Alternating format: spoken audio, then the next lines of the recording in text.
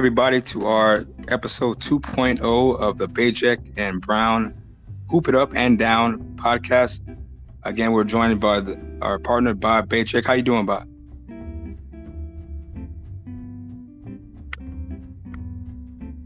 How you doing today, Bob? I'm doing great, Theus. How are you doing today? Fantastic.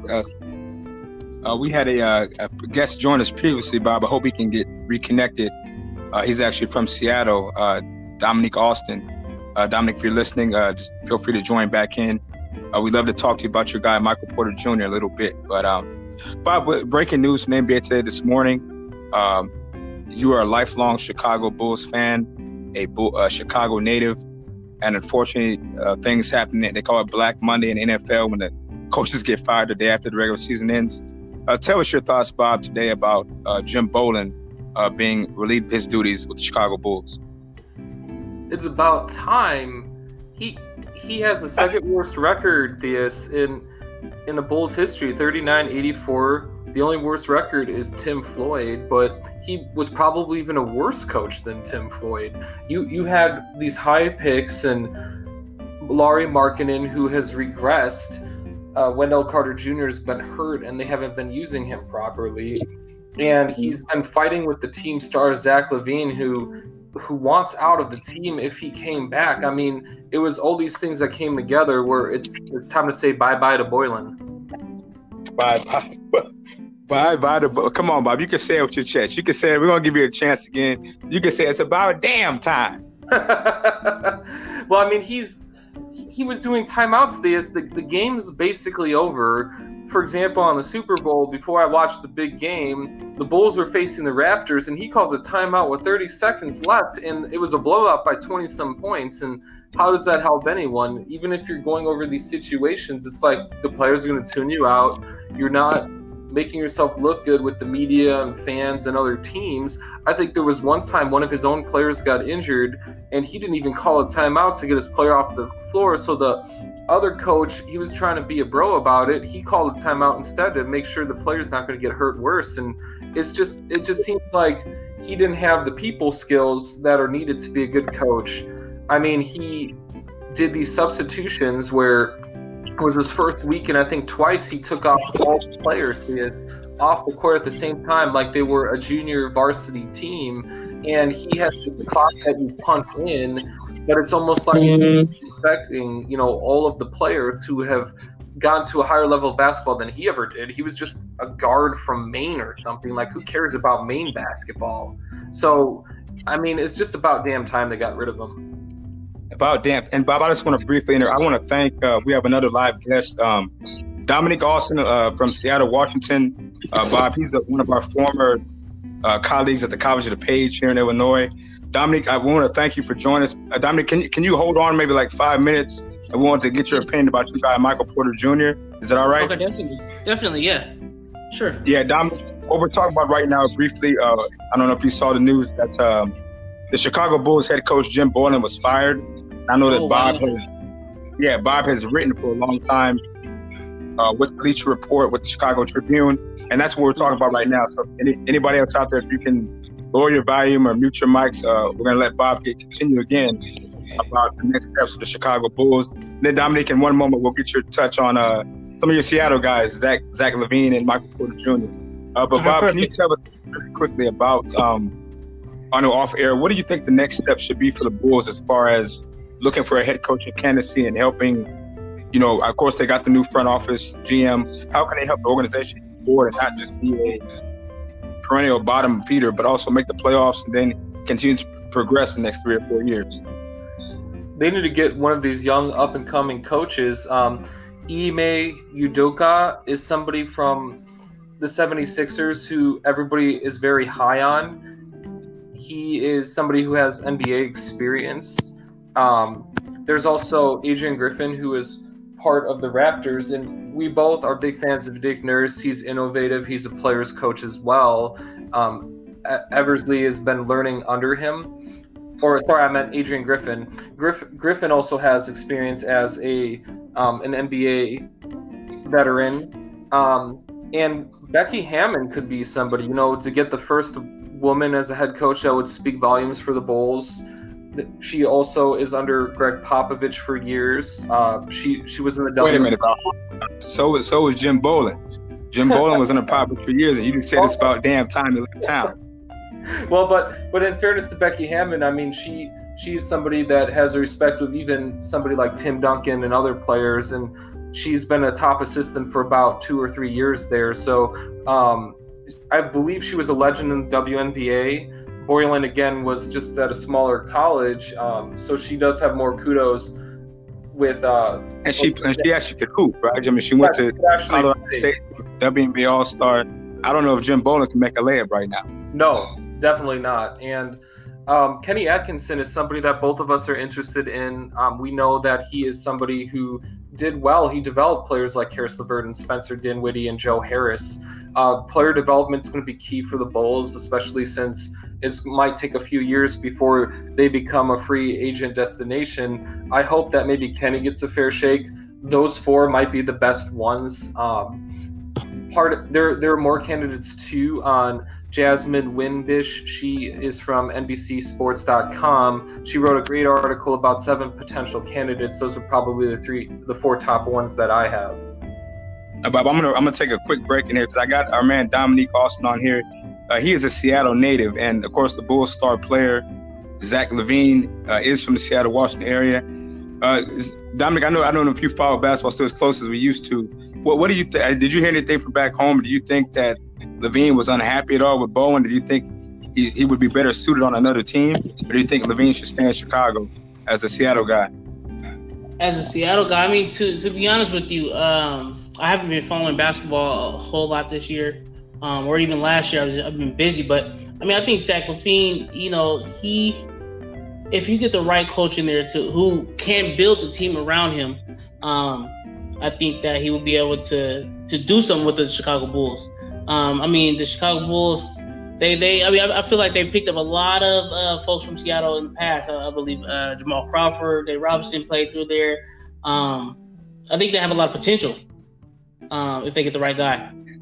And Bob, just to give my man Dominic more props, Dominic years ago told me about Zach LaVine even before he was at UCLA. He also told me about another championship guard, Peyton Siva, who played for Louisville and briefly for the Detroit Pistons. So Bob, Dominic is another guy like us that has a lot of in-depth knowledge about, and especially his hometown. And so since we're talking about that, I know, Bob, I'm kind of cutting short here with the Jim Boland thing, but you wanted to talk to me earlier, Bob, kind of off air about Michael Porter Jr. Can you tell us about his emergence so far in the bubble? I think Michael Porter Jr., man, when he came to Seattle, in 2000, I think it was 16, 17, and, he and his brother, Jonte Porter, was the talk of the town, as the number 1 recruit in the nation. He came through in the Metro League, man, with Rainier Beach High School, Garfield, Franklin, at that time, Nathan Hill. I think they were 1-29 the year before he came there. Wow. And then went 30-0. He had Brandon Roy as head coach, PJ Fuller on the team, Jonte Porter, himself. And a couple of they had a nice squad. I think they were about 6-7 deep. And they tore up. I would say they tore up the nation. I was excited to see what he could do in college. However, his college career was cut short. But man, what do you have, 34 the other night? Absolutely. What he's doing in the bubble is I would say long awaited. And I think he's going to be the next superstar. LeBron James may retire in 5 years when his son gets in the league, and then I think Michael Porter is up next. Bob, how do you feel about that? Dominic made some strong, valid points there. Bob, and I also was listening to one of All the Smoke, the podcast with Steven Jackson and Matt Barnes from December, and they were even giving high praise. They were almost comparing Michael Porter Jr. then to like a Lamar Odom type, with that size and that ability to handle the ball, to fluidly run a break, to shoot the lights out. I think both of you guys know that I think he's an underrated jump shooter. Bob, what do you think that Michael Porter Jr.'s potential could be? Well, Theus to Dominique, I do think he could be a star. He's already put multi 30-point games. He's done double-digit rebounds. he just has a good two-man game going with Nikola Jokic, and those two guys could make that team go. I was very disappointed when the Bulls didn't draft him because at number 7, it's really hard getting a star. You're not with scouting becoming better and people valuing skill and what you've done more than potential. Sometimes you're not going to have a Steph Curry fall down to number 7 anymore. So I was hoping you can stash him for a year because he's healing from his back, and you're not going to go anywhere in 2018, 2019. So take a chance on him because he has the skill, but he also has that high upside. So he kind of has both instead of one or the other. And Wendell Carter, I think, is going to be a good player, but if this is a preview of what Michael Porter Jr. is going to do, he's going to smoke him. And Bob, if I'm right, I spoke to Dominique off the air. Bob, correct me if I'm wrong. Did you actually have a chance to interview Michael Porter Jr. at the All-American game here in Chicago a few years ago, or was I thinking of something else? Oh, that's a few years back. I did it in 2012, but I have 2012. Okay. Yes. So I've been familiar of the Porters for years. I'm a big fan of Slam Magazine. That's a great way to learn about the game, especially high school, college, and street ball levels. And they were singing his praises when he was a sophomore or junior, I think, in high school. So, I'm excited to see that he's doing very well, and I know his brother has a lot of potential too. So we'll see what comes next for them. Yeah, and I was telling Dominic off the air, Bob, that he recently, right before the COVID shut down the league, he had signed with the Memphis Grizzlies, and I'm not sure. I think I saw him in the 2 preseason bubble games. He had a nice dunk. So maybe we will get to see Javonte Porter in the playoffs if he's on their active playoff roster. But Bob, to close out the segment, I was just going to give you my surprise candidate. I talked to another College of the Page chaperone alum, Matthew Wells, who's also a sports writer, and he gave me a surprise candidate for the Bulls. I know it's a stretch, guys, but he also mentioned Juwan Howard. Juwan Howard did have a strong coaching first season at Michigan. They kind of fell off as the season went on, as the Big Ten play intensified. Bob, what do you think that would do for the Chicago fan base? You know how excited they were to have Derrick Rose as a player, also winning the youngest MVP in NBA history in 2011. How would the Bulls fans and Chicago react to having one of their own be a head coach finally for the Chicago Bulls? Well, he's a part of the Fab Five. That would be just super legendary. He's the first guy, I believe, who had a $100 million contract in the NBA, and he was an multi-time All-Star. And I do think a lot of players would respect him. A lot of young guns and a lot of veterans who might come in free agency. So it would be a good move. That might be a little difficult because he is very well compensated with Michigan. So it depends if Reinsdorf wants to pay up. And Bob, I appreciate that segment. And I'm gonna end the segment in a different way because I got our man Dominique on here. I know it's the summertime, guys. I know we all grew up sometimes watching like the Globetrotters and ESPN and Rucker Park. But Dominique, you put me on years ago to something that I've always followed since then. And Dominique, since we didn't get to see the summertime basketball, we got a couple minutes left. Can you briefly tell us about the Kingdome Classic and what's that meant to you as a native of Seattle and Washington? I know you told me you got to see all the great players like Brandon Roy, Jamal Crawford, Peyton Siva, Gary Payton Jr. And can you tell us what the Kingdome Classic is and what you can expect from it if you see it again? Kingdome Classic. I didn't grow up watching the Kingdome Classic, but of course the AAU tournaments. You got Seattle Rotary, Northwest Panthers up there, and then of course you got I know a lot of the Hardwood Classics with Garfield or Rainier Beach. I'm 0 for 2, guys. I'm getting all my facts wrong today. We're going to edit that out. I got Bob's fact. I got Dominic, so I'm 0 for 2 right now. Oh, okay. I'm back out right now, y'all. But what I want to say though, because I like to plug you, because high school basketball up here is my thing, man. I just want to, because you all in Midwest don't think that people up in Seattle can hoop. I think, just put you on right now. Hey, hold on, man. Sean Kemp was my favorite player ever. He's from the Midwest, from Indiana. But I love the Sonics, Dominique. Yeah, I know. And I think was Jamal Kidd's at is he at? No, he's not at Dennis Rodman's son is at Washington State University. I thought Javon Kent was. No, he wasn't. But Dominic, one of Bob's favorite players is your guy, Jamal Crawford. I know Jamal Crawford's son is almost of age, hooping somewhere. Yeah, I'm about to put you on. He's hooping at Rainier Beach. Okay. But man, that's your high school or no? No, I went to Franklin. Right. So you and Nate Robinson were cool. Jason Carey. I ran track with him, SCAA back in the day. Wow. Jason Carey went to there, Peyton Siva. We had a couple of good Aaron. What's that boy's name? Aaron Brooks, right? Aaron Brooks, yes, Aaron Brooks. The basketball player, not the football player from the Saints, right? Not the football player. He won state in 2002. Yeah, man. But watch out for Paulo Branchero, man. He's probably going to be a force to reckon with. He's going to be the number one player in the nation for the class of 2021. Can you say his name again? Paulo Branchero, most likely going to be a first round, I would say a number one draft pick.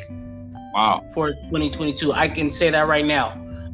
We could bet money. But also look for, Jaden McDaniels.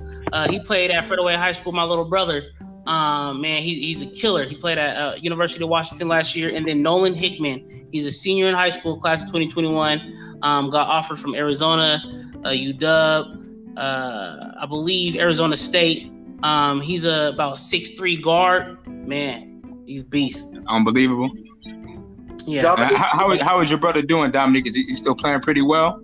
Yeah, he's playing pretty well, man. He just left North Idaho College right now, and then I think just due to COVID, we're going to take a year off to train, and then next year, hopefully, figure out a place to go. I'll definitely keep you updated. Yeah, Bob. Just so you know, Dominic and his little brother is. How old is your brother now, Dominic? He's 20. 20. He's a junior. He'll be a junior in college. Played North Idaho Community College. He's killer. Okay. I'll definitely send you his highlight tape, man, after this. So, Bob, he just got done talking about the Midwest, but Dominic himself came to Chicago. Now his brother's in Idaho. Why are these Seattle guys not staying up there in the Pacific Northwest?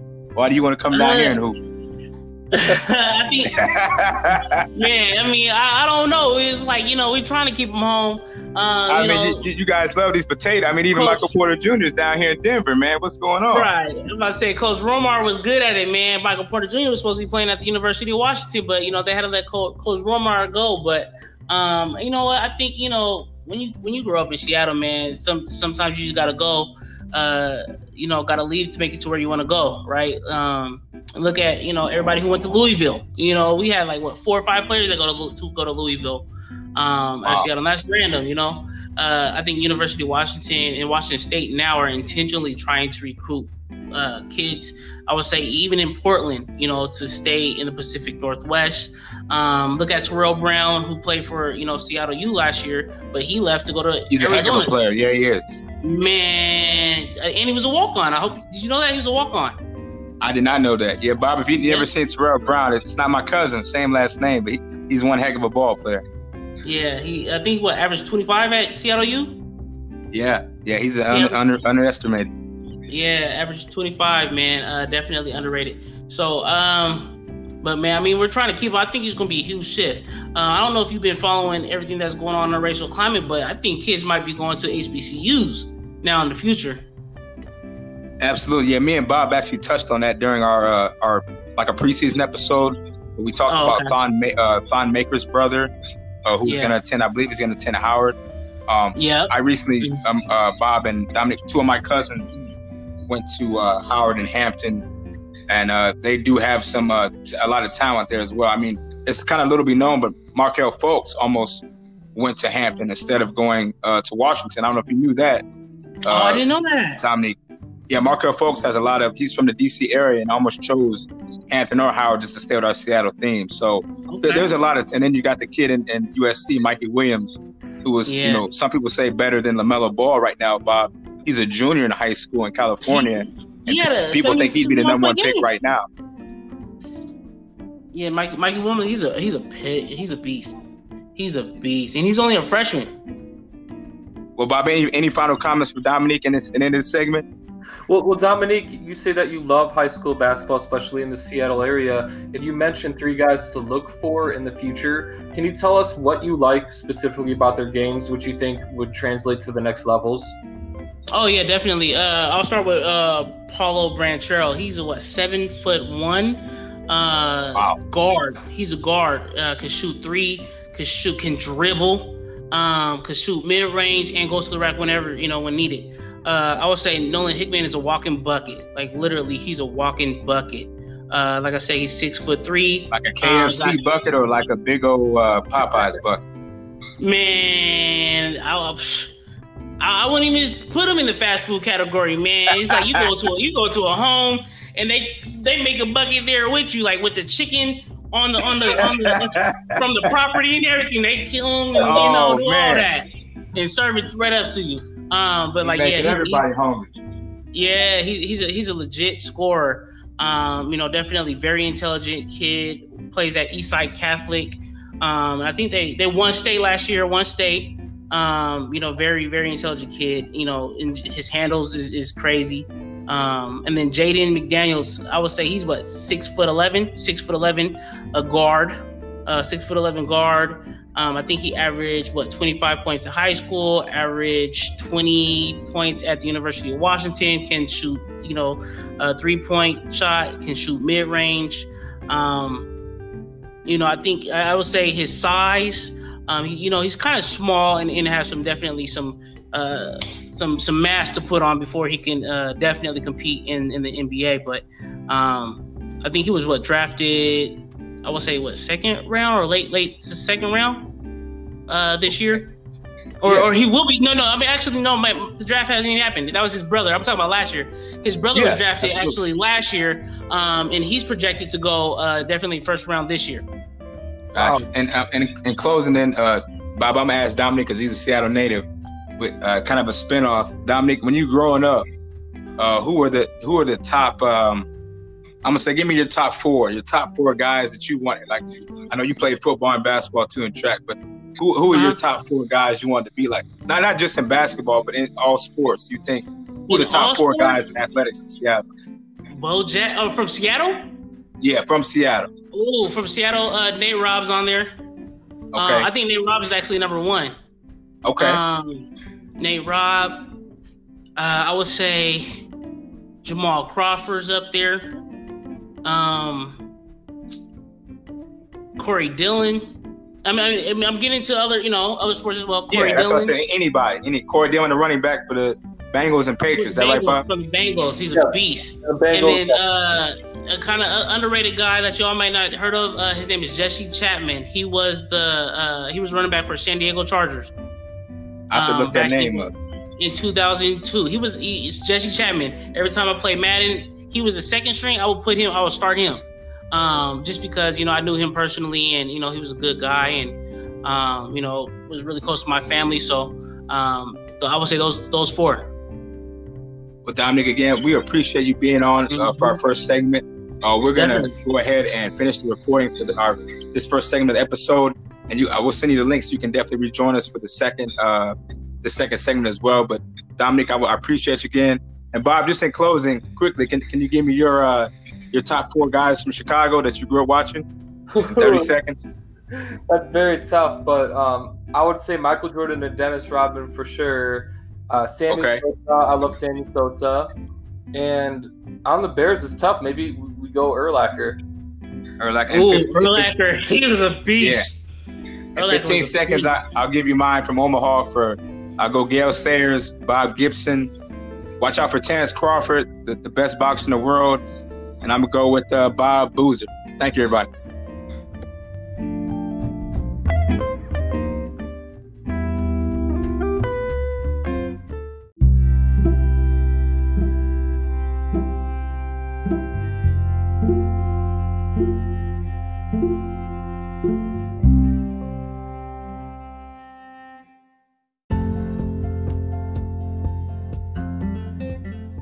Bob, I have from NBA.com. I just saw across the feeder that it said that in Sacramento, Vlade Divac, the general manager, has stepped down as their president and general manager. he will be replaced by the interim former NBA champion, former All-Star, Hall of Famer, NBA 50 great, and also led the Detroit Pistons to the 2004 NBA championship as executive, Joe Dumars. Bob, how do you feel about this change in Sacramento? I thought Vlade Divac was going to stay because of I was reading articles, Theus, about how the Kings, along with the Bulls, had financial issues because of COVID, and how these executives or coaches could stay because of the uncertainty plus the lost revenues with fans not in the stands. It would be that's a great move having Joe Dumars be there. Hopefully he can have that for a full-time basis. As somebody who knows the game, you got to remember, I was reading Michael Jordan's biography, and Jordan respected Dumars. So, I mean, if you get Michael Jordan's respect, you know the game of basketball. And if he had a huge role in that Pistons team that upset the Lakers back 16 years ago, I think he could help turn around the Kings. I mean, having De'Aaron Fox and some other young players there, you could turn that team around. Yeah, that roster is kind of a hodgepodge, Bob. I know they have, like you said, a point guard in place. To me, just briefly, I'm just saying, in my point of view, they have a lot of similar players. They got a lot of my Duke guys on that roster, Harry Giles, and they don't seem to mesh together. They've got probably, I think, the most underrated shooter in the NBA, Bogdan Bogdanovic, not to be confused with Bojan Bogdanovic in Utah and Indiana. But that kid is just a pure shooter. I think fans got to see him on a national level in the Rising Star game in 2019 when he hit 7 threes, and he always does well in the Olympics. But I think, in closing on that subject, Bob, I think Vlade Divac's downfall was him admitting that he did not draft Luka Doncic because of some past beef that he had with his father back from their playing days in Serbia. I think that if he would have left that alone and never admitted that, I mean, think about that, but that'd be like saying, you know, if Isaiah Thomas, when he was running the Knicks, if Michael Jordan's, one of his sons would have turned out like him, and Isaiah Thomas chose not to draft one of those kids because of their beef. I mean, I think that's probably what has done Vlade Divac in, is that has been, you know, made public record. That doesn't sound like a good GM move. Well, I mean, you got to do the smart thing based off scouting. You can't just do it off emotions. Right. And Bob, this week we've touched on this is like the second and a half week in the bubble in the NBA. Giannis, we saw Giannis go WWF style, and like, I don't know if he wanted to be the Macho Man Randy Savage or if he thought he was George the Animal Steel and wanted to headbutt Mo Wagner. A lot of people in the sports industry and other teams around the league think that the NBA was kind of soft on Giannis, only giving him a 1 suspension. A lot of people throughout the basketball world think that if they want to really send a message to Giannis, I mean, the game before that, we saw him try to fight Dante Abrams of the Brooklyn Nets or pretend to. Don't you think it would have been more substantial if the NBA would have suspended him for the final regular season game and the playoff game to really send a message? I do think that. I'm wondering too if part of it is going to be just the draw Giannis is. I mean, yes, the Bucks have a great team together, but Giannis is what draws eyes to the product, and without him in a playoff game, no one's going to tune into that in the Magic if he's not playing. So I do agree with you, Theus. At least if you look for a moralistic viewpoint, it would have been better to do that, but they're just trying to protect their ratings right now, which they need when COVID has destroyed, you know, some of the viewership and some of the advertising revenue that comes in. So I'm kind of pro Giannis. I do think maybe Wagner did something to piss him off to do that, because we know he's more of a mild-mannered guy. So we'll see. Absolutely. We'll see what comes out months from now when maybe people have their true feelings on this. But I think the NBA right now is trying to protect their bottom line.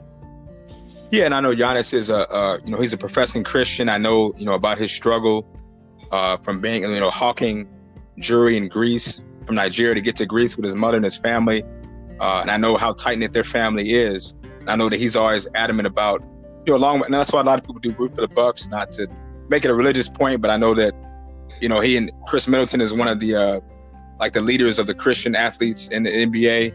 And also my man from Pella, Iowa, Kyle Korver, is a strong believer in his faith and also does a lot. So a lot of people do root for Giannis in that way because of his faith. He is a man of God.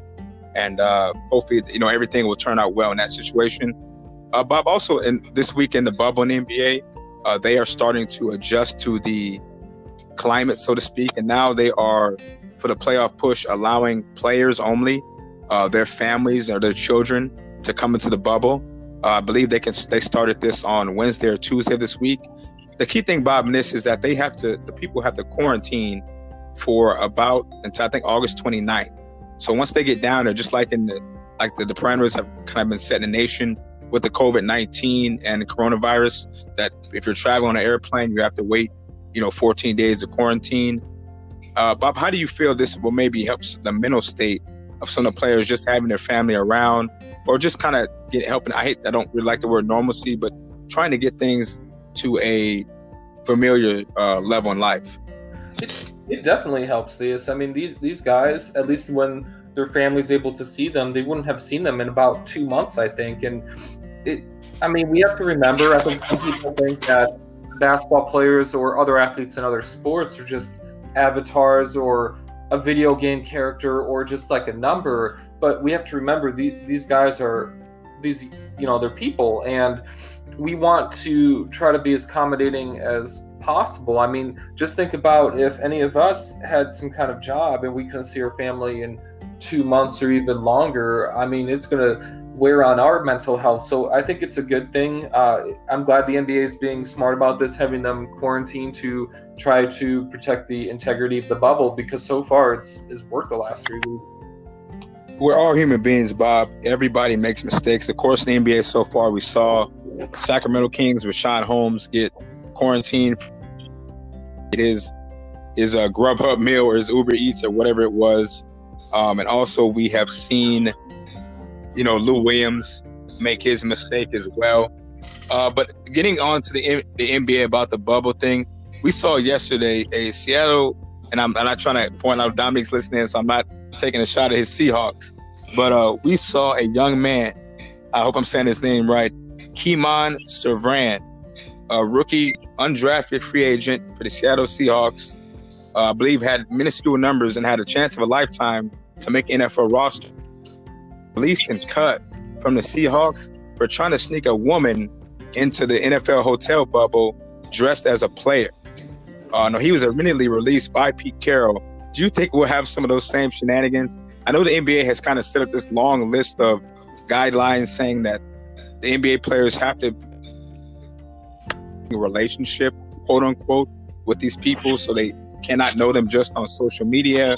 They can't have any Instagram models, Facebook DM groupies, or anything of the Twitter thoughts or anything like that. What do you think will happen, Bob, in the NBA?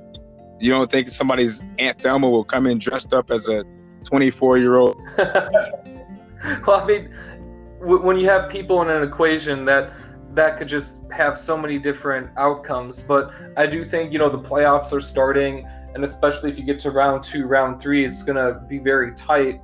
Maybe there could be some chicanery going on, especially with teams that think they might not have that much of a chance, like the Magic. But, I mean, I do think the NBA players, for the most part, have been professional, and they do know that if a lot of people come in and maybe destroy the integrity of that bubble, you're not going to finish the season, and it's going to hurt the whole league.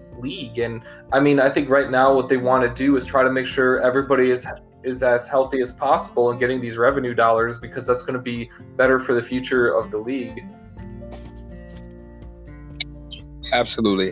Bob, and my New Orleans Pelicans have been eliminated from the playoffs to my chagrin and disdain. I'm not going to get on my soapbox about Alvin Gentry and whoever else. Of course, Bob, I'm a Duke Blue Devil fan in college basketball. I have seen a streak come to an end. I did my pouting and crying at home, and the solace of my home. My guy, J.J. Redick, Bob, entered the league in 2006.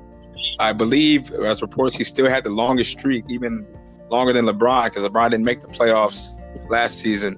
J.J. Redick, every year of his career from 2006 to 2009, had made the NBA playoffs. Here's a guy that's averaged 15 points a game for his career, has made close to 1,900 three-pointers at a 40% clip, has played in NBA Finals with the Orlando Magic as a young guy in 2009, probably should have made the All-Star team with the Lob City Clippers did a great job. I think did more than admirable last few seasons trying to get the Sixers over the hump. Our favorite duo to bash, Embiid and Simmons, couldn't do it, but Redick provided great leadership there.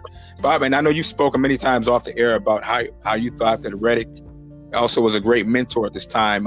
He did spend a short stay in the Milwaukee Bucks early in his career, but he has really been instrumental in helping, his fellow Duke guys, Zion Williamson, Jahlil Okafor, Frank Jackson, all these guys on the Pelicans that have those Duke brotherhood and ties, along with the general manager Trajan Langdon. Can you talk more about how you think he has been instrumental in New Orleans to guys like Lonzo Ball, especially with helping him with his jump shot and everything like that? Lonzo Ball, his jump shot was broke his first couple years, and just working with JJ, you can see the growth, especially when the second half of the year flipped.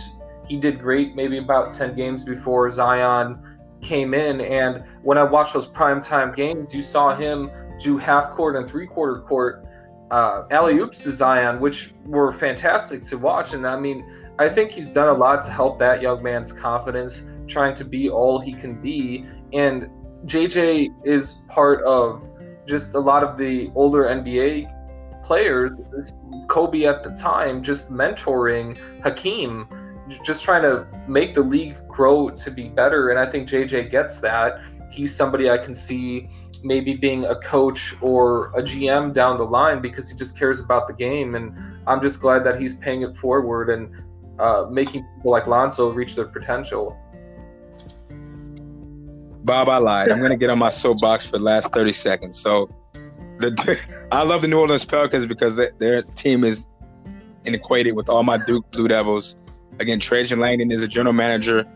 He was a big-time player in the late 90s for Duke. I believe he was the first Alaskan in the NBA. He was 11th overall pick by the Cleveland Cavaliers. Had a great career overseas. I wondered, Bob, at this point, Trajan Langdon, an excellent three-point shooter. JJ Redick, probably one of the greatest three-point shooters in NBA history. Tell me, do you think? Do we see some difference? And I forgot my guy. I'm sorry, Brandon Ingram, who was an All-Star, BI, went from LA. I feel like LeBron threw him under the bus. That's my only beef with LeBron, kind of holding those kids hostage, getting Anthony Davis there. But I mean, look at Brandon Ingram's growth. He went from being a guy that the Lakers gave up on to averaging 24 points a game and being an All-Star, and he improved his jump shot. Do you think it's a case where Zion is not listening, and we see the examples all around of all those players improving that one skill, the jump shot, and Zion still seems to struggle? I think it's going to come, Theus. He is such a talented player. He has the intelligence where he understands the game of basketball. He can dribble a bit. He's very fast. He's one of the best off-ball players for a young man that I've seen for such a long time. And I do think shooting is going to come, especially if JJ works with him. The shooting coaches do too. I think it just takes time. He did have an article. There was an article I read where he wants to work on his body and his game this offseason, trying to get healthy, drop some weight, and just improve his skill. And he's the type of person that I know is dedicated to the game. And to our live listeners out there, to Dominique, to Megan, to Andre, to Brian, I want to thank Bob. Last week, Bob is a little more popular than what he wants to lead on to believe. Bob is a frequent guest on a national basketball podcast called Basketball by Association. He did the special Michael Jordan episode number 23. Bob, my man, gave me a shout out last Friday, and about the first 7 minutes. So I want to thank Bob for that. If anybody enjoys listening to Bob, definitely go to the basketballwriters.com, which is currently postponed, and also go to the freeradioapp.com and type in Basketball by Association. And Bob is featured on episodes 10, 17, 18, 19, and last week's episode 23. So coming up in our next segment, Bob will discuss the NBA awards and also our playoff preview. Playoffs start on Monday, folks, August 17th. We'll be right back with you. Stay tuned, stay listening, stay blessed. Thank you.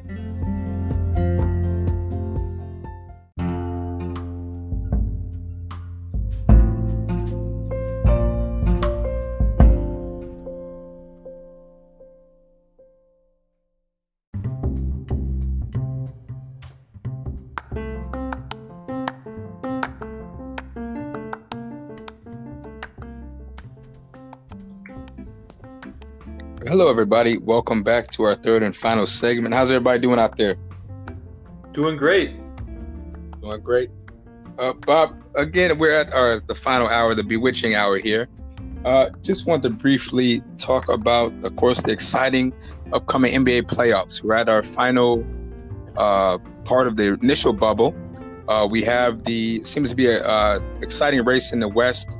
Of course, we saw a thrilling game last night between the Portland Trail Blazers and the Brooklyn Nets. Bob, I know we spoke last week about the Portland Trail Blazers, some of their key role players. Talk about, Bob, how you feel about, I guess one thing my concern is that, all the great story about Dame Lillard, him dropping 61 and 50 and 45, Carmelo's wonderful resurgence. Skeptics would say, Bob, that the Portland's defense, giving up that many points to a Brooklyn Nets team without Kevin Durant, without Kyrie Irving, and also to follow up with that, Bob, can you tell us about, we have a lot of people upset about the Phoenix Suns. The Phoenix Suns went 8-0 in the bubble, did the improbable, and if you look at the matchups, they're a half game outside of the playoff bubble, but yet Portland and Memphis got to play one more game than them. Well, it was very fun watching the Suns. I was watching them against, I believe they played the Mavericks. Well, it wasn't the Mavericks. It was the Mavericks, yeah. And, they were just torching everybody and just piling on the points. Devin Booker has been a revelation in this bubble. He scored 30.5 points a game, 6 assists, about 5 rebounds, and he was shooting, Theus, get this, over 50% from the field. Now, I guess his three-point shooting was a little off. He was shooting 31%, but, he was getting to the line. He was averaging 8.4 attempts a game, but making 94% of them, and I guess his plus-minus was about 11. He was somebody that I think took that next step, and it'll be interesting to see if Phoenix wants to continue to build around him. Your guy Ayton did a good job, I think, in the bubble, and they have pieces to be an interesting team, but are they going to potentially just give up and trade him? Because we do know that Phoenix is one of the worst run franchises in the NBA. Very true. And Bob, we thank you for everybody that's joined in on our last segment here this Friday afternoon. Bob, Dominique wanted to make one comment. He's joined us, my man from Seattle. He wanted to make a comment about the bubble. Dominique, go ahead and let us know how you feel about the bubble. I agree with Bob 100% about it increasing the mental stability of the players. They haven't seen their family in such a long time, and I think that's important that they are able to interact. But however, I just don't like the idea of breaking something that's working. Because if you think about the MLB, they got players getting COVID left and right? I think that, by allowing people to go into the bubble, that brings potential for a COVID exposure. I think, Dominique, now me and Bob did touch on this on one of our previous episodes. Yeah. Dominique, I think the key point, though, is that, and my source is Bob Nightingale, who's a Hall of Fame baseball writer. Both those teams, Dominique and Bob, who unfortunately, the players tested positive. Now think about it, just like baseball or basketball, Major League has done almost 13,000 tests and over for COVID, within their month. And 97% of those tests are from those two teams. And the source says is that we know the Marlins went to a place in Atlanta, a nightclub or something to that effect. So that's where they got it from. Mm-hmm. The players, Dominique, that are on the St. Louis Cardinals, they went to a casino in Milwaukee in the preseason game. So I guess we know that the severity of the virus is real, and I think that Major League has kind of been taking shots from the public and from around the sports world. But again, like we tell people in everyday life, we know where the source. It didn't have anything to do with playing baseball. These are all consequences from decisions that sometimes people make in the moment. They want to live their normal life or whatever we deem normal. But again, baseball, I think, has done a great job because think about it again, guys, they're traveling. Up there in Seattle, Dominic, the Mariners are going from California to Seattle to such and such. Bob's Cubs are going to St. Louis to Milwaukee.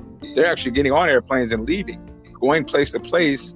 And they've got, I don't know how many, 26 guys on a roster for 30 tests. So they've got a lot more testing to be able to worry about.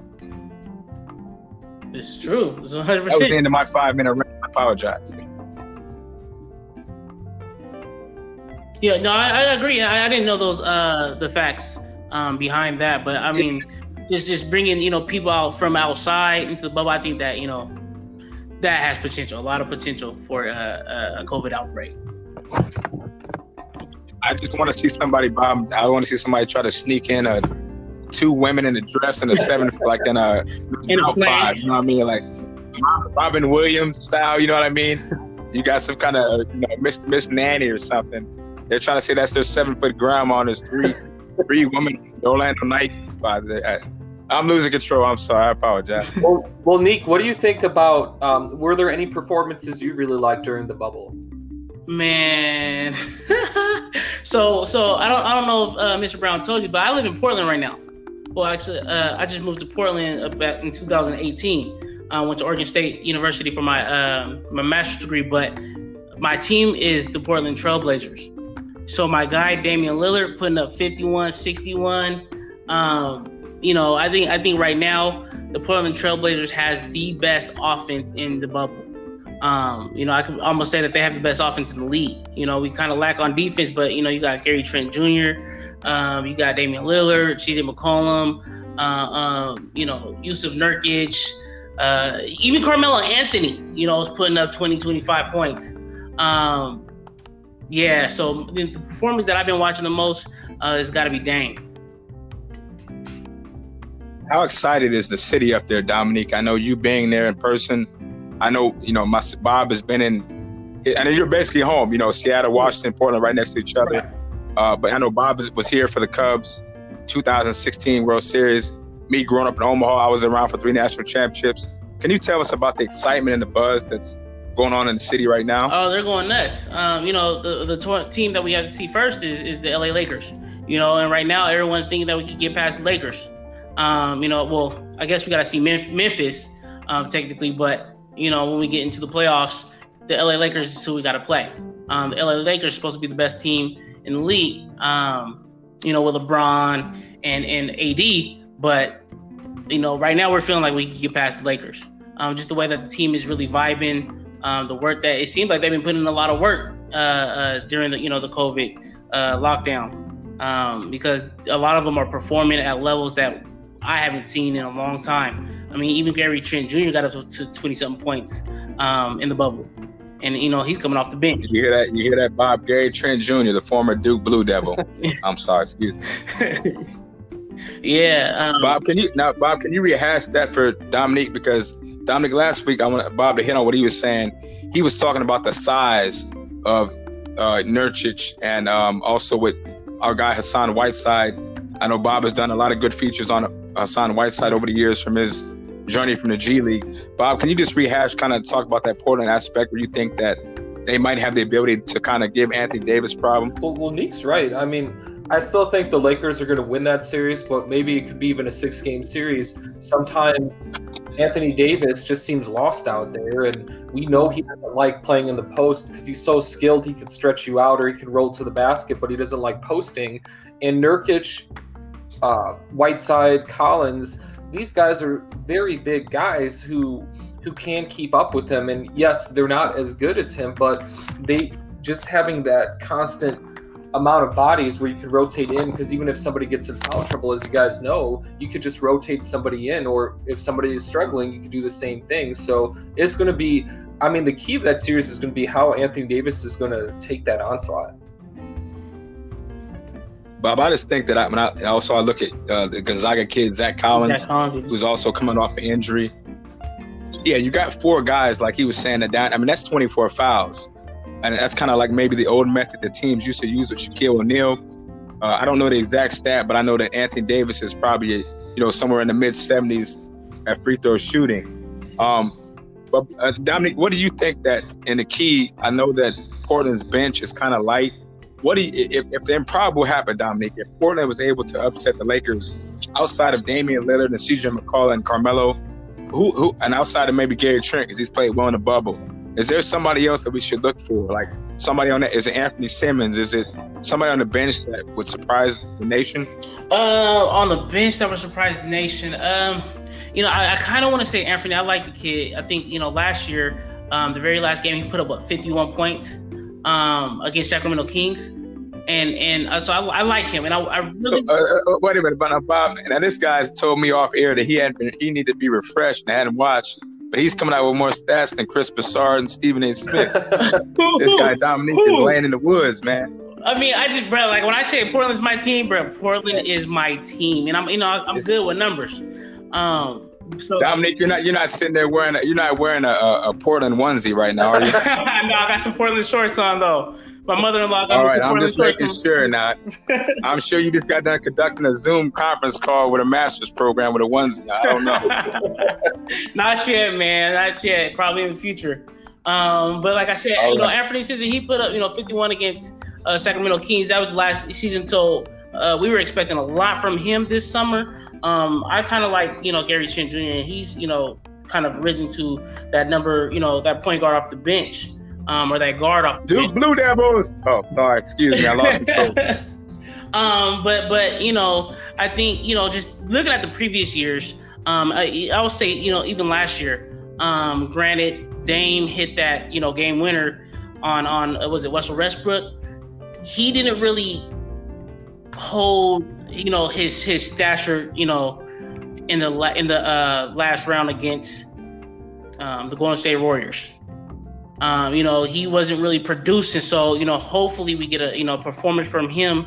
We need a huge performance from him in the playoffs, as well as CJ. But, you know, coming off the bench, you know, hopefully we can get something from Hassan Whiteside, you know, your Zach Collins, you know, and Anthony. And even, I wouldn't even say Mario, I don't even know how to pronounce it, Hezonja? Mario Hezonja. And even, you know, Mario Hezonja, you know, hopefully they could come in and fill the starting roles when, you know, our starters got to get some rest. Bob, Dominique made excellent points about definitely what we're anticipating in the first round of playoffs. Bob, can you go over briefly about what do you anticipate to start on August 17th? I guess to start, who do you expect to win the playing game, Memphis or Portland? It's got to be Portland right now. Dame smelling blood.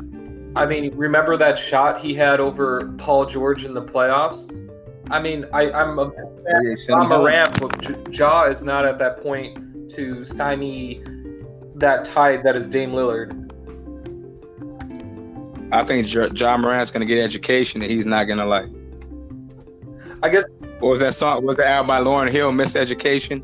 I think that's what Ja Morant's going to get this weekend. And he's going to be screaming for Zion. That was also another song off the Lauryn Hill album. And they were going at it though. A couple last week, Ja Morant and Dame. I think last week was last week, but I think Ja Morant's gonna get. What does Russell Westbrook do? Rock the baby. I think that's what Ja Morant's gonna get come this weekend. I'm really excited, guys. I'm really excited of Dallas and the Clippers. I think it was on the 6th, the Clippers faced the Mavericks, and actually Paul George produced. I mean, he's going to be very key for them to have a good playoff run. The last 2 or 3 years, he's had injuries or other issues that made it where he was ineffective in the playoffs. But if he's not the invisible man, him and Kawhi are going to be some kind of force in the playoffs. But Dallas and them, that's going to be a closer 2-7 series than we usually see. Bob, I know you hit on earlier about Anthony Davis consistently showing up in the playoffs. Bob, can you briefly speak on, I know you want to speak on Paul George, and I think those are 2 keys for the LA teams is one, you know, Anthony Davis playing big every night. And can you talk about what your thoughts about Paul George and the Clippers? When all of them are healthy, because Montrezl Harrell was playing and Lou Williams, and they just look like a great team. They can put the points up on you, but they could also stifle you, and it's going to be very important for them to be one. And I mean, I think that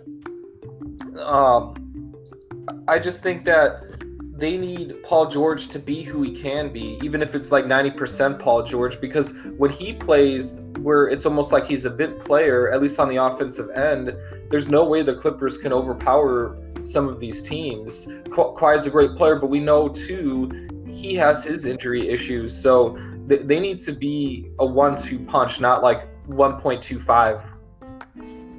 Absolutely. Dominique, can we ask you, my brother, who do you think will be in the NBA Finals for the playoffs? Who do you think out of East and the West? That's tough. That's real tough. You know, I would love to see Milwaukee and the Clippers. But I think what's really gonna I would say that. I would say Milwaukee and the Clippers. Yeah, I would love to see that. Bob, Dominic, I'm changing my pick, Bob. I've closely evaluated the bubble. I apologize to my godson Braylon Parks out there. If you listen, little man, I'm going against your Celtics. I've changed. I'm going to go with the Toronto Raptors to make it out of the East. Whoa. I'm going to go with my countryman, Nick Nurse out of Cedar Rapids, Iowa. Nick Nurse should be the NBA Coach of the Year back-to-back years. And I think that a great point was made this morning by Tommy Maddox on the Dan Patrick Show. He's the senior writer of ESPN. That even though Kawhi Leonard is not still with the Toronto Raptors, his mindset and his heart and spirit is still embedded in that ball club. I told many haters last year in my short time in Philly, I was rooting for my Philly guy, Kyle Lowry, at the point guard. No, he's not the most talented. No, he's not. Doesn't have all the physical gifts in the world, but he's a winner. He's a tough-bred kid. And I think that with Pascal Siakam, I think he causes a lot of problems with his length. And, of course, he's an emerging all-star. But I got one thing for you guys. Of course, your homeboy Bob from Rockford, Illinois, Fred VanVleet, he's making waves happen up there. But I think that Chris Boucher, watch out, remember that name. He's 7'1", only 200 pounds, number 25. But that young man came on last year. And I think you're going to see him emerge kind of in the same trajectory as Pascal Siakam did. He's only in his third year. He only played one game for the Golden State Warriors a couple years ago. He was cut. I think that motivated him last year during that series against them, that they gave up on him, and he won a championship with the Raptors. But I think the thing that scares me about Boston and what made me change my pick is that their lack of scoring, their lack of shooting. I love my Duke guy, Jason Tatum. He's going to be one of the best players in the league. Jaylen Brown is a strong, confident player. Kemba Walker is, I think, going to be a great replacement for Kyrie. I think he's a true point guard and get all those guys involved. But I think that in the end, the veteran leadership of Marc Gasol, of Serge Ibaka, and their ability of their bigs to stretch the floor, Bob and Dominique. The bigs can shoot the mid-range shot. Gasol and Ibaka can stretch the three-point line. And I think that's something that the Celtics are missing without Al Horford. And that's my take. I think that the Raptors will come out of the East. And I'm gonna say it, Bob. I'm changing. I'm gonna go with the Los Angeles Lakers. I think somehow, some way, LeBron James is gonna get them there. I think Anthony Davis will show up every night. I think the man from Philly, Deion Waiters, J.R. Smith. I think Rajon Rondo, people are sleeping on that. He'll come back eventually. I think it'll be a Lakers Celtics. We'll get that third matchup we didn't get about 10 years ago. I mean, I would say, the Raptors, you got to remember, they won the championship last year. I mean, even with Fred VanVleet, I think you said Kyle Lowry, and even Stanley Johnson out of Arizona. They got a team. They do have a team. And they're coming off a championship last year, so I could see that momentum. They were 7-1 in the bubble, guys. I mean, they were very, very impressive. Yeah, as bad as I want to go with the Celtics, like I said, I like the youth, and I love Kemba Walker as a leader, and a leader of men. I don't think, unfortunately, Kyrie Irving fits that bill. He's a phenomenal offensive talent, not a guy you really want running your ball club. He kind of stagnated the growth of those kids in Boston. But you saw they played a lot better without him around. Even this year with the Brooklyn Nets, they started to play a lot better without Kyrie around, but that's for another segment, another day. Bob and Dominique, quickly, I'm going to end the segment, but we wanted to get your predictions, you guys. I'll let Bob go first about the NBA awards. Of course, these are, I'm going to run down the list, Dominique. I'll let Bob go first, and I'll let you share your thoughts on. I know you guys probably haven't watched everything, but these are the finalists for the awards for these categories. For the MVP, guys, the finalists are Giannis, LeBron, and James Harden. Who do you think, quickly, Bob, who will be the MVP? It's going to be Giannis. If you look at his normal stats and his advanced stats, he's had an even better year than his MVP year, and it's kind of similar to what Steph did about 5 years ago. So I would definitely give it to Giannis. Dominique, what do you say, my man? I agree. I would say Giannis. Despite his little interaction earlier this week, I would say Giannis. I remember watching an interview where he said, this was last year, he said, don't call me an MVP until I win it again. Amen. That's a great point. I'm going to go with LeBron James. Some of the haters always said he only can do it in the East. He's finally switched over to the West. His team is number one. Also, guys, we forget he's leading the league in assists. All these great point guards, and got the 6'8" old man LeBron James at almost 11 assists a game. Defensive Player of the Year, guys, candidates are Rudy Gobert, Anthony Davis, and Giannis Antetokounmpo. It's going to be Giannis again. I believe he was leading in the defensive metrics as well. He's somebody too who could flash and recover, guarding the post and perimeter. It has to be Giannis. You said Defensive Player of the Year? Yes. Can you repeat? Rudy Gobert of the Utah Jazz, Anthony Davis, and Giannis. To be honest with you, I can't even make a choice there. Dominic, I'm going to agree with you. I agree. I don't want to make a choice because I don't think any of those guys should be it. And I agree with you, Dominic. I can't make a choice there. Rookie of the Year. We got Zion Williamson, John Morant, and Dominic. Me and Bob have been advocating for this man for all of our podcasts here. A young man from Chicago, the inner city, Kendrick Nunn. So, again, I love Nunn's game and I love Zion, but Kendrick's kind of tailed off the last month, and I think part of it was injury. And then with Zion, we just didn't see enough of him. You got to go with Ja. Ja's done even better than most people thought he would do, and I think that the Grizzlies are in good hands with him, even if they don't get into the playoffs. Just to see him and Jaren Jackson Jr. and Brandon Clark in the future, I'm excited to see if the Grizzlies can get far in the playoffs. I would say Zion.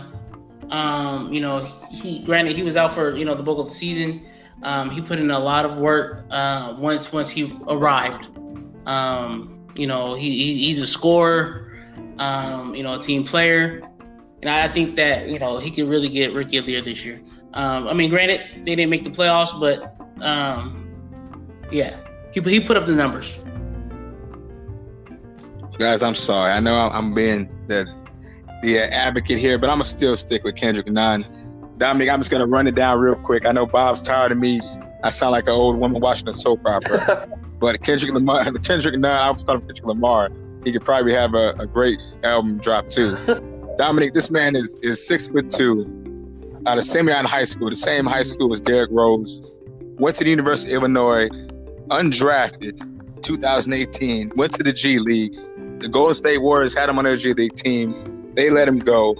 The man comes into the league, wins Rookie of the Month 3 times, gets to the Chic Rookie game.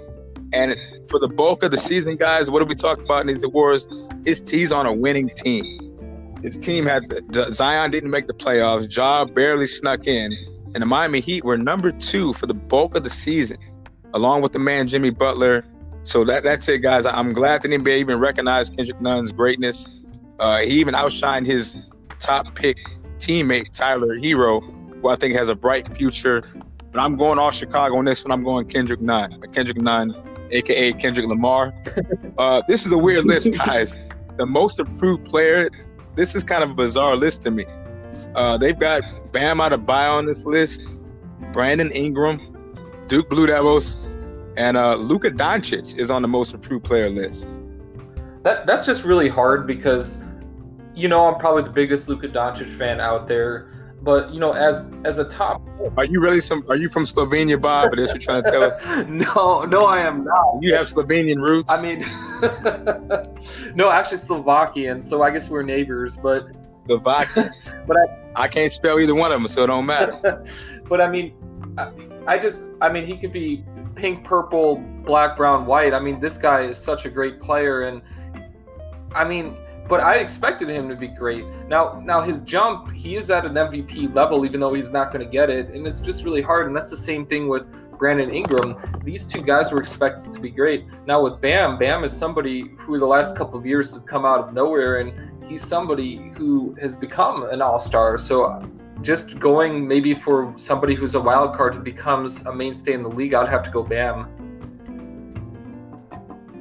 Mr. Dominique Austin? I'm trying to figure out how Luka Doncic is still a candidate as a most That's what I player. said. You're a man, like That's what I said. bruh, he was killing last year. That you can't do that. That's like going from great to greater. Somebody just hit a button at the NBA office, right? Somebody got lazy. Yeah, it's like right. You know, it's like going from great to greater. Shoot. Yeah. I mean, it is going to him. You know, I can advocate for. We can advocate for everybody else, but it's going to him. To the shock and chagrin of everybody in Duke Nation, I'm not going to pick Brandon Ingram. I'm going to give another shout out, Bob, to our guy, 305, Amari Sharp. On draft day, I told you had a young Amari Stoudemire. I'm going to call out my cousin Isaiah and my godson Braylon. I called John, said he was the next Sean Kemp, but I'm going to give it to Bam Adebayo out of Kentucky. He should be the most improved player of the year. And he's going to give anybody in the first round a lot of problems. The next category is the sixth man of the year. I know Bob's gonna get really excited. Dominic, you're gonna have to like turn the volume down when I say the last candidate. But the sixth man of the year, we got Lemon Pepper, Hot Wings, Lou Williams, Montrezl Harrell, and one of Bob's all-time favorites, Dennis Schroeder. Woo! Well, there it is, Dominic. There it is. I'm a fan of his game, but I would probably have to give it to Montrezl Harrell. He's somebody who is great both ways, offensive and defensive player, and he was scoring 18 points a game. Now, Sweet Lou has gotten 3 awards, and Schroeder is somebody who puts up points, but I guess defense could be lacking from time to time with him. Montrez is just somebody who you could put in any situation, he's going to come through for you. Dominic, I think Bob is sitting there with a Dennis Schroeder Germany national team shirt on right now, and he's eating some of them same wings that Lou Williams got at the strip club. That's all I got to say about it. I want to get that hairstyle that Dennis has. That can happen tomorrow. Dominic, what do you got? I mean, you got Montrez and Lou coming from the same team. I think you said Montrez averaged 18 points a game. 7 rebounds. Lou Will averaged 18 points a game, 5 assists. I mean, and it's both on a winning team. I think it's a toss-up. It really is a toss-up between those two, Montrez and Lou Will. Yeah, absolutely. I think I would go. You know what? I think it's a split, and I want to first give respect to who I think is still the greatest sixth man of all time from Seattle, Washington, Jamal Crawford. That's right, the great. And my fear is, and you know what? I think, unfortunately, Lou hurt himself with what happened in the bubble. So you know what? I'm going to go ahead and give it to Montrezl Harrell because he's on the Clippers, their winning team. But I just want to give that shout out and respect. And maybe that's for another time. I wanted to I've done a few posts about that, who people thought was, because before it was Steph's dad. Steph Curry's dad, Dale Curry, was the best sixth man. He had won that award 2 or maybe 3 times in the 90s for the Charlotte Hornets. Dale Curry was absolutely lights out. That's where he and Steph and Seth get it from. Seth Curry, another former Blue Devil, 2015 national champion. Sorry, I got off topic, but anyway, Coach of the Year. Toronto Raptors, Nick Nurse, Mike Budenholzer from Milwaukee, or Billy Donovan of the Oklahoma City Thunder. It has to be Nick Nurse. You look at how the team's done. Even after a championship, you lose Kawhi Leonard, you lose Danny Green, and you've had injury problems all year with Marc Gasol missing most of the year, but the team has the second best record in the league, looked fantastic in the bubble, looked fantastic before the bubble, and just with them emphasizing defense, where my brother Sweet Lou would love just the aggressiveness that they have. I mean, they go to different schemes, guys, not even just game to game, but even quarter to quarter. So I just think you have to give it to Nick. Bob, what did you call your brother last week when you were watching the game film? He's just an old curmudgeon. He just doesn't like the new style. He doesn't like the threes away, scoring 150 points a game. He likes the old school when like the Bulls and Lakers were getting their three-peats, where you actually had defense in the post and you just played tough. Well, I can't wait. I hope when I see Lou next, I can't wait to talk to Lou next time he's in town. I can't wait. Dominique, what do you think? First and foremost, I gotta say I love that word, Bob. That's the second time I've heard curmudgeon this year. That'd be the second time people have heard it in their life. Yeah, right. I'm about to say that's the second time I learned it in my life. But oh, my bad. I would say, shoot. I would say, you know what? The Toronto Raptors. Say it with your chest. Say it with your chest. The Toronto Raptors. I think that. What's his name? The coach. I forgot his name. Nurse or something like that. Nick Nurse. Yep, Nick Nurse. Yes, sir. Nick Nurse. You know, he went 42-17 this year. Man, you know it better than me because I didn't look at that one. Okay, I think for 42-17. I think that he might, he just might pull it off. Coach of the year. He got the team's gelling. 7-1 in the bubble. He lost his stars. DeMar DeRozan 2 years ago. Kawhi Leonard last year. And still has a very, flourishing team. I think that, he might just snag it this year. And that's a great point, Dominic. I know I was an advocate of Nick Nurse. A small town guy. Mm-hmm. But guys, when I look at trading Russell Westbrook, when I look at trading Paul George, kind of in the same way, you got a team with a guy that and Bob knows and Dominic knew back in the day, probably my favorite was my favorite point guard before Damian Lillard. You trade back for him at 36 years old. Everybody's written him off. You've got a cast of a team of outside of Steven Adams. Yeah. Not many people know.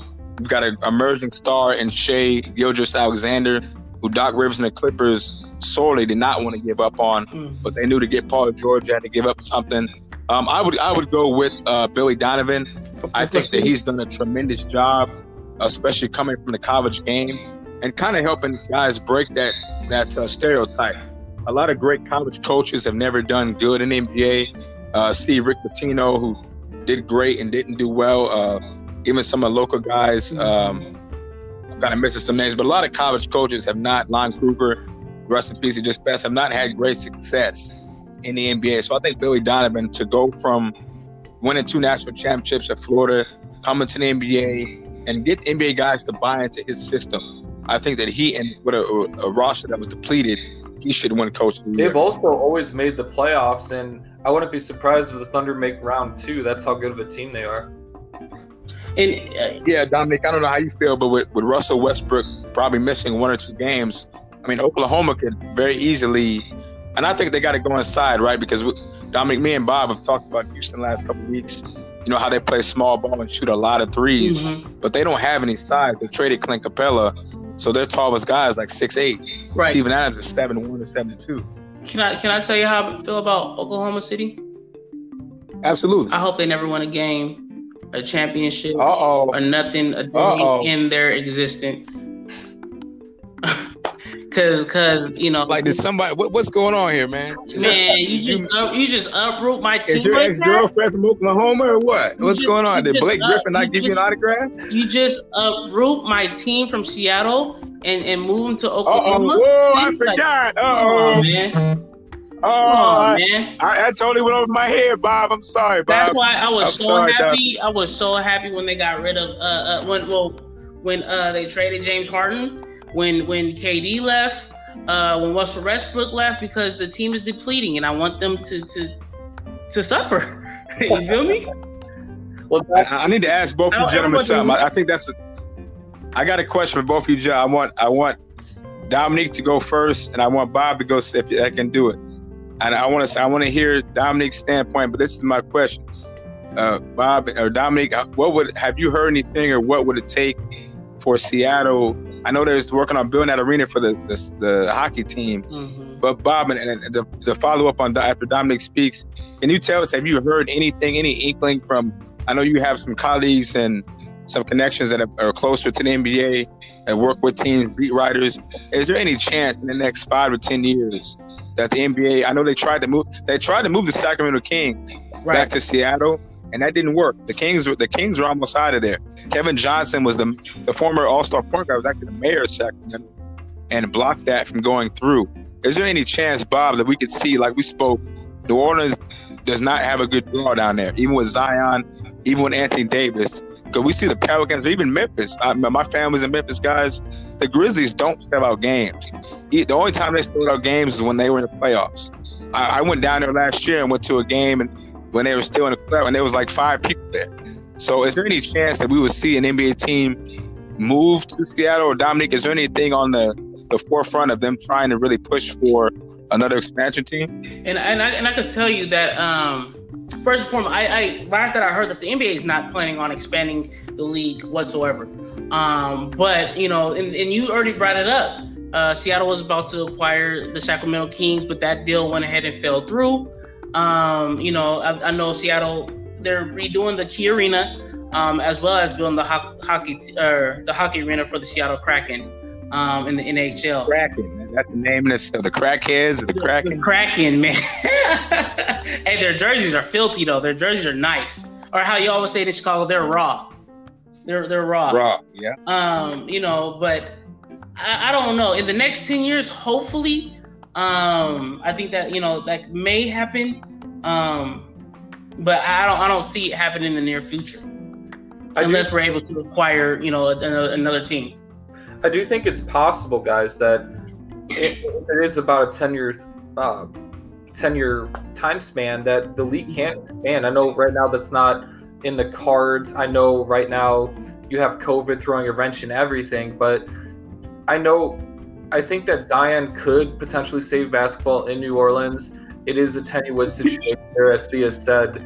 And Memphis with Ja, maybe they'll get more solid there too. So you might hope that there's going to be an expansion. I do think with how basketball, all these players in high school and college and in minor league systems, that they're, you know, they're getting more talented. Maybe you'll have enough talent to support more teams. Yeah, and Seattle's a huge market. You know, they will get a huge fan base, and I think they did a couple years ago. They did a kind of like a like a fake trial.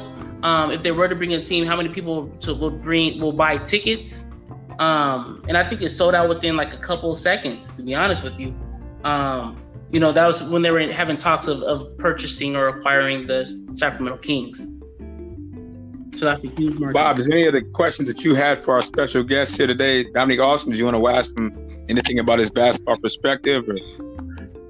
Yeah, I guess. What made you love the game of basketball?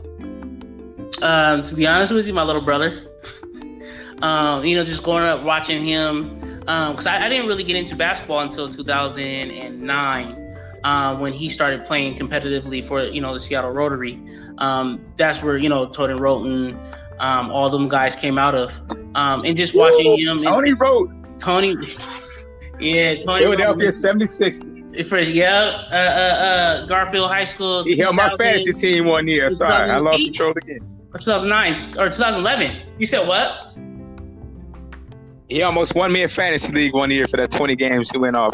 He had like a Jeremy Lin type season. Oh yeah, he did. And then I think he's playing in China right now. If I'm not, I think he's playing in China overseas, or he was. You know. Yeah, I know. If I remember right, my memory serves me, he had a kind of a tough injury and never came back. Right? Yeah, he had a tough injury. Yep. And he got injured in high school, and then he got injured again with 76ers, didn't he?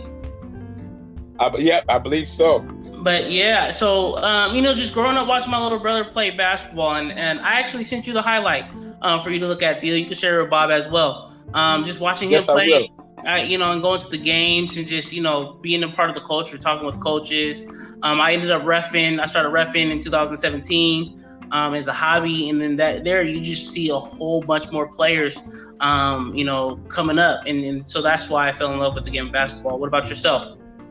It had to be the Chicago Bulls. I was only 7 years old, and you see Michael Jordan, Scottie Pippen, Rodman, Kukoc, Harper, all those guys dominating the league, and it was just fun. And I just would play basketball in the backyard with my brothers. I actually even got the basketball trading cards. Did the same with football and baseball. And then after a while, I just loved reporting and writing about the game, since I can't hit any shots, so I had to some way. Right. Yeah. I never got to actually play with Bob. I played a few times. Dominique, man, you went to the Y, but I don't think I ever got to play with Bob. I got a lot. Trust me, I got a lot better, bruh. I believe that. You probably got to play me with the handicap, Theus. I probably got to get spotted a few points to make it competitive. No, Bob, I always hear that. I see sports writers and people always say that, but I think, guys, for me, I think I guess it's kind of fitting on this day. My love came from one of my Uncle Greg, rest in peace. Actually, today was the day he actually passed away 8 years ago. Wow. In 2012. But I think just from him taking me and some other cousins, we had a CBA team. They weren't affiliated with the NBA, but in Omaha, we had the Omaha Racers. They actually won a championship. But I don't know if you guys follow the WNBA. Mike T-Bone is the coach of the women's team. Mm-hmm. The Washington Mystics, who won a championship. He was actually the coach in Omaha for a lot of years. Yeah. And we had some good players. We had a guy in Seattle, Dominic, the name is family, I have to tell you off air. But Bob, you may remember a man named Jim Les. Jim Les was a star for the Omaha Racers from LaGrange, Illinois. We also have a more known name, Tim Legler. Tim Legler won the 1996 NBA three-point shootout. So just from, I guess my love from the game came from my Uncle Greg, taking me to the Omaha Racers games and teaching us, my cousins, about the basketball. And he coached and ref also. He played at Bellevue University in Omaha, Nebraska. He also played at Westchester in Utah, and is also in the Hall of Fame there collegiately in Omaha. I think he was one of the first people to score 3,000 points at Bellevue, but 1,500 points, I'm sorry. But just from those experiences, and then also playing in a local tournament called Hoop It Up. A lot of people, maybe in Seattle, they don't know about it. Dominique, is kind of like a 3-on-3 outdoor tournament. Bob, kind of similar to Chicago, the Shoot the Bull that they used to have in Chicago. Mm-hmm. But I think St. Louis, Milwaukee, and Omaha have it. But yeah, we have a Hoop Fest in Spokane, Washington. One of the biggest tournaments on the West. Gentlemen, I want to thank you both. Bob, do you have any closing thoughts? I just hope that everybody stays safe and healthy and enjoying some good basketball that's coming up. Dominique, do you have any closing thoughts, my man? We really appreciate this. Has been really awesome, man. It's more than we expected, but it's been a great surprise to have you on, man. I just want to say thank you, Theo. Thank you, Mr. Brown. Thank you, Bob, for allowing me. I kind of encroached on your session today, but this was definitely amazing. Mr. Brown and I, we text back and forth all the time about basketball since 2007, 2006? Yeah. I think I met both of you guys the same year, and same stomping grounds, College of the Page, Glen when they were doing. Yeah, man, Bob, we probably ran across each other back in the day. We might have. But I want to thank you both for real for allowing me to come in and be on your podcast today. It was amazing. It was very and Dominique, and I want to say the crowd too. Oh, go ahead, Bob. Well, I just said it. Dominique, was great to meet you through this, and I want to get on this text chain because this would be fun. Yeah, let's do it, man. I want to read your articles as well. For sure. Yeah, and that's a great segue, Dominique. You're a natural, man. We wanted to let Dominique and everybody else know. Again, we want to thank Brian and Andre, also Brian Floyd, for jumping in and listening live. Also to the great Hoover Justin. Also, he was listening live. Thank you. Guys, again, if you want to see or listen to more of the great Bob Bajek, a.k.a. Boba, definitely go to thebasketballwriters.com, which is now currently their production is postponed, but you can definitely see all of Bob's articles. And if you have the radio.com app, go to Basketball Association, and it's also ran by host Archie Shea and Joel Cordes. But you can also see Bob, again, he's featured on last week's episode which is episode 23, the Michael Jordan episode. Bob is also featured on episodes 10, 17, 18, and 19 as well. Did I get that right, Bob? You did. So if you want to hear 5 times more of Bob Bajek or read one of his main articles, again, Bob, can you tell us in closing, again, a little bit about your sports writing background and your wonderful journey there? Yes, I've worked for Bleacher Report for a while, about 2 or 3 years, and did some articles for Chicago Tribune, Patch.com, and other outlets. And then I was writing for Basketball Writers, and then outside of that, I did some investigative journalism and news journalism too outside of sports. And a side note, Dominique, Bob, in a twist of fate in the world, Bob is stuck in my home state in Nebraska, in Lincoln.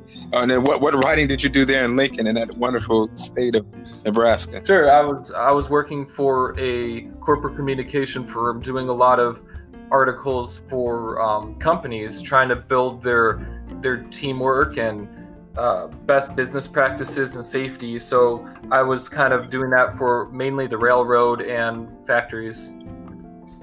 Oh, that's amazing. That's amazing. Absolutely, folks. And again, we appreciate you guys for listening to episode 2.0. Look for us soon again, folks. We're going to have our Instagram page up soon, and also the website coming soon. So we thank you, everyone, for listening. We thank you for our live listeners. If you have any comments, you can, of course, leave the voice messages.